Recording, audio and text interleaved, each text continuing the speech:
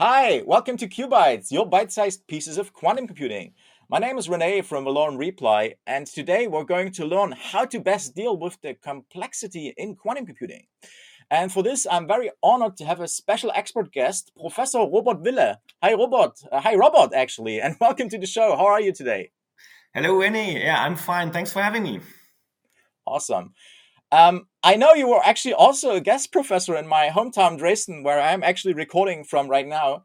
And in general, you have a very impressive background in the field. So tell us a little bit about yourself, and what have you done in the field of quantum computing, but also physics and math and all of that stuff.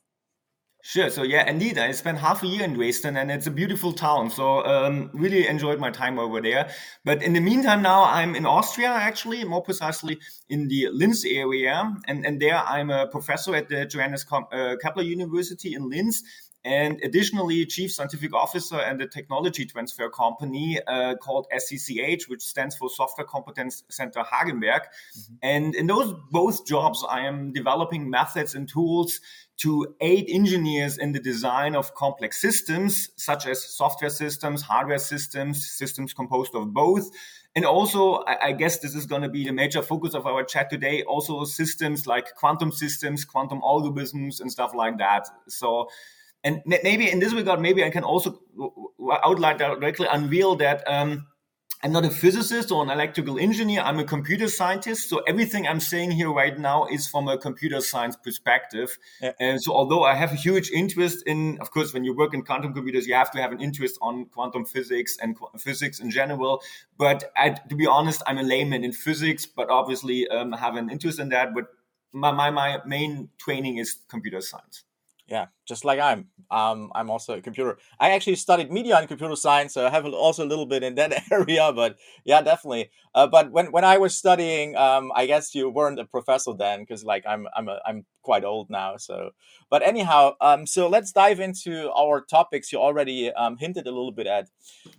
Like you're an expert for automatic methods for design and simulation and verification of these complex systems. And like you said, that also includes, of course, quantum computers as they are very complex systems, right?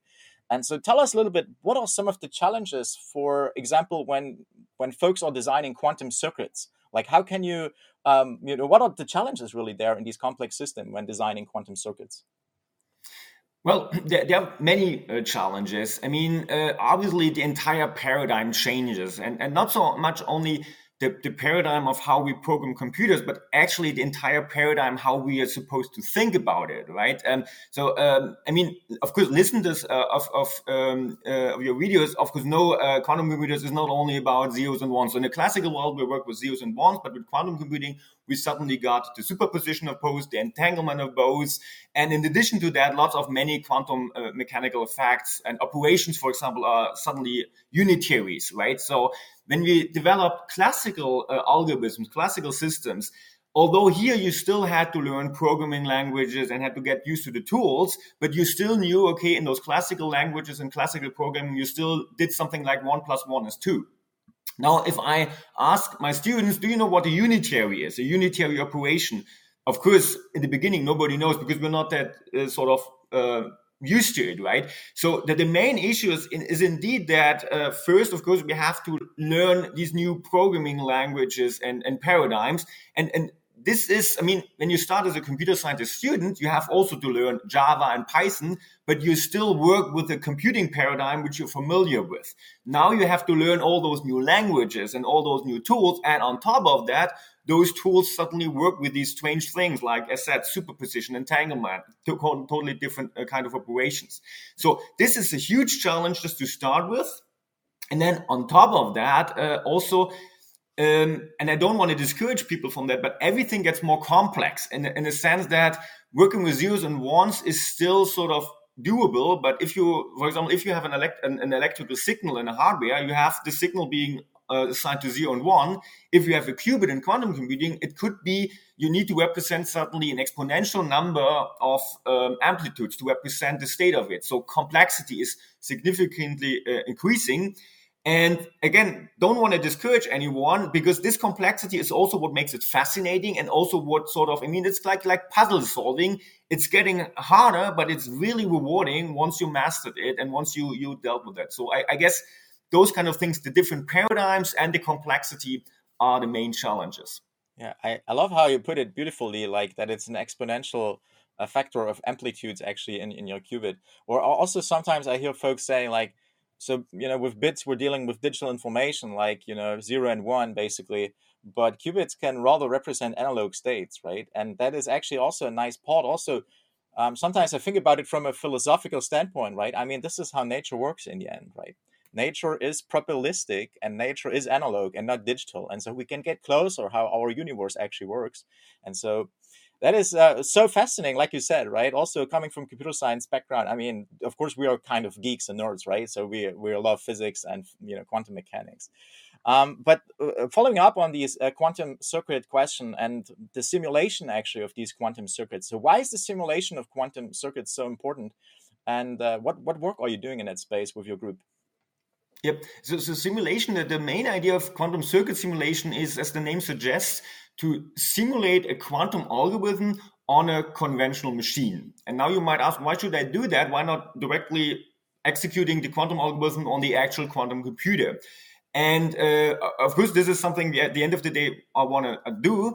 But right now, of course, access to quantum computers is still restricted. So you don't want, to trial and error. You don't want to debug necessarily your main idea of an algorithm on the real machine, because then you sort of using the system, and some other colleagues cannot do that. So it makes sense if you develop your quantum algorithm, it makes sense to develop that on a smaller scale on a classical computer, simulate it, and then sort of fix all the major bugs there, so that you don't waste precious quantum computing time. But let's assume even if we would have no restrictions on quantum computers at all anymore, if we have, every one of us can have as much as possible time on a quantum computer, even then I think quantum circuit simulation is needed, because the quantum computer does not give you full access to all the information. You might know when you execute a quantum algorithm, at the end of the execution, you measure your result, and then with certain probability do you get some output. And of course, you want to design your algorithm that you get the desired output with a higher probability. That's why we have in these algorithms things like amplitude amplification. But in order to really check that, you need access to the precise information of the quantum state, which the real quantum computer cannot give you.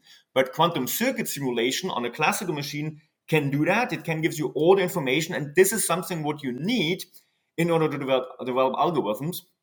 And obviously, this is also, I always like obviously we can do this on a classical machine just with small algorithms, right? Because if I could execute all quantum algorithms on a classical machines, if I could simulate that on a classical machine, I wouldn't need a quantum computer. But to develop those and to understand how it's work, also to understand error effects, to analyze error effects, simulation is still the key, and it's going to be the key, because the real quantum computers does not give you all the information you would need to maybe really nail your algorithm. Yeah, totally makes sense. So you're actually can understand it better if you simulate it, and then can build better real quantum computers or understand them better. That totally makes sense. In fact, actually, in season 3, episode 9, I talked with Christopher Grenade, who works at Microsoft in the Azure Quantum team, and they also work on a noisy simulation, or noise simulation, basically. Getting closer to simulate how the real noise in the quantum system actually works, and so they can simulate it already, and then, just like you said, understand it better in this kind of simulated environment where you have full control, and it's more of a deterministic behavior. And so, yeah, no, that makes totally sense. Um, of course, right now there's a big challenge, also, to make the quantum field, and also especially quantum programming and so on, more approachable, right? It's still a lot of that you still need to target specific hardware if you're dealing with quantum computers with the hardware, basically, or you can use middle layer kind of tooling, right? Like Azure Quantum or the QDK or Qiskit and what have you, right? There's a bunch of things available. But from your perspective, how can quantum hardware and software design be made easier and approachable for more quantum computing experts, or not just for quantum computing experts, but actually for computer scientists, for example? Mm-hmm. Again, tool support and design automation methods. I mean, obviously, I'm biased here because that's what I stand for, but I really believe what we're doing, developing those tools, those methodology, is key of making it more accessible. And I'm really confident about that, because kind of we are simply redoing history here somehow. Because if you check out classical computers again, a couple of decades back, we had only electrical engineers were able, to put these computers together and to actually use them. And then, of course, it was not accessible at all. It was restricted to this peer group of experts.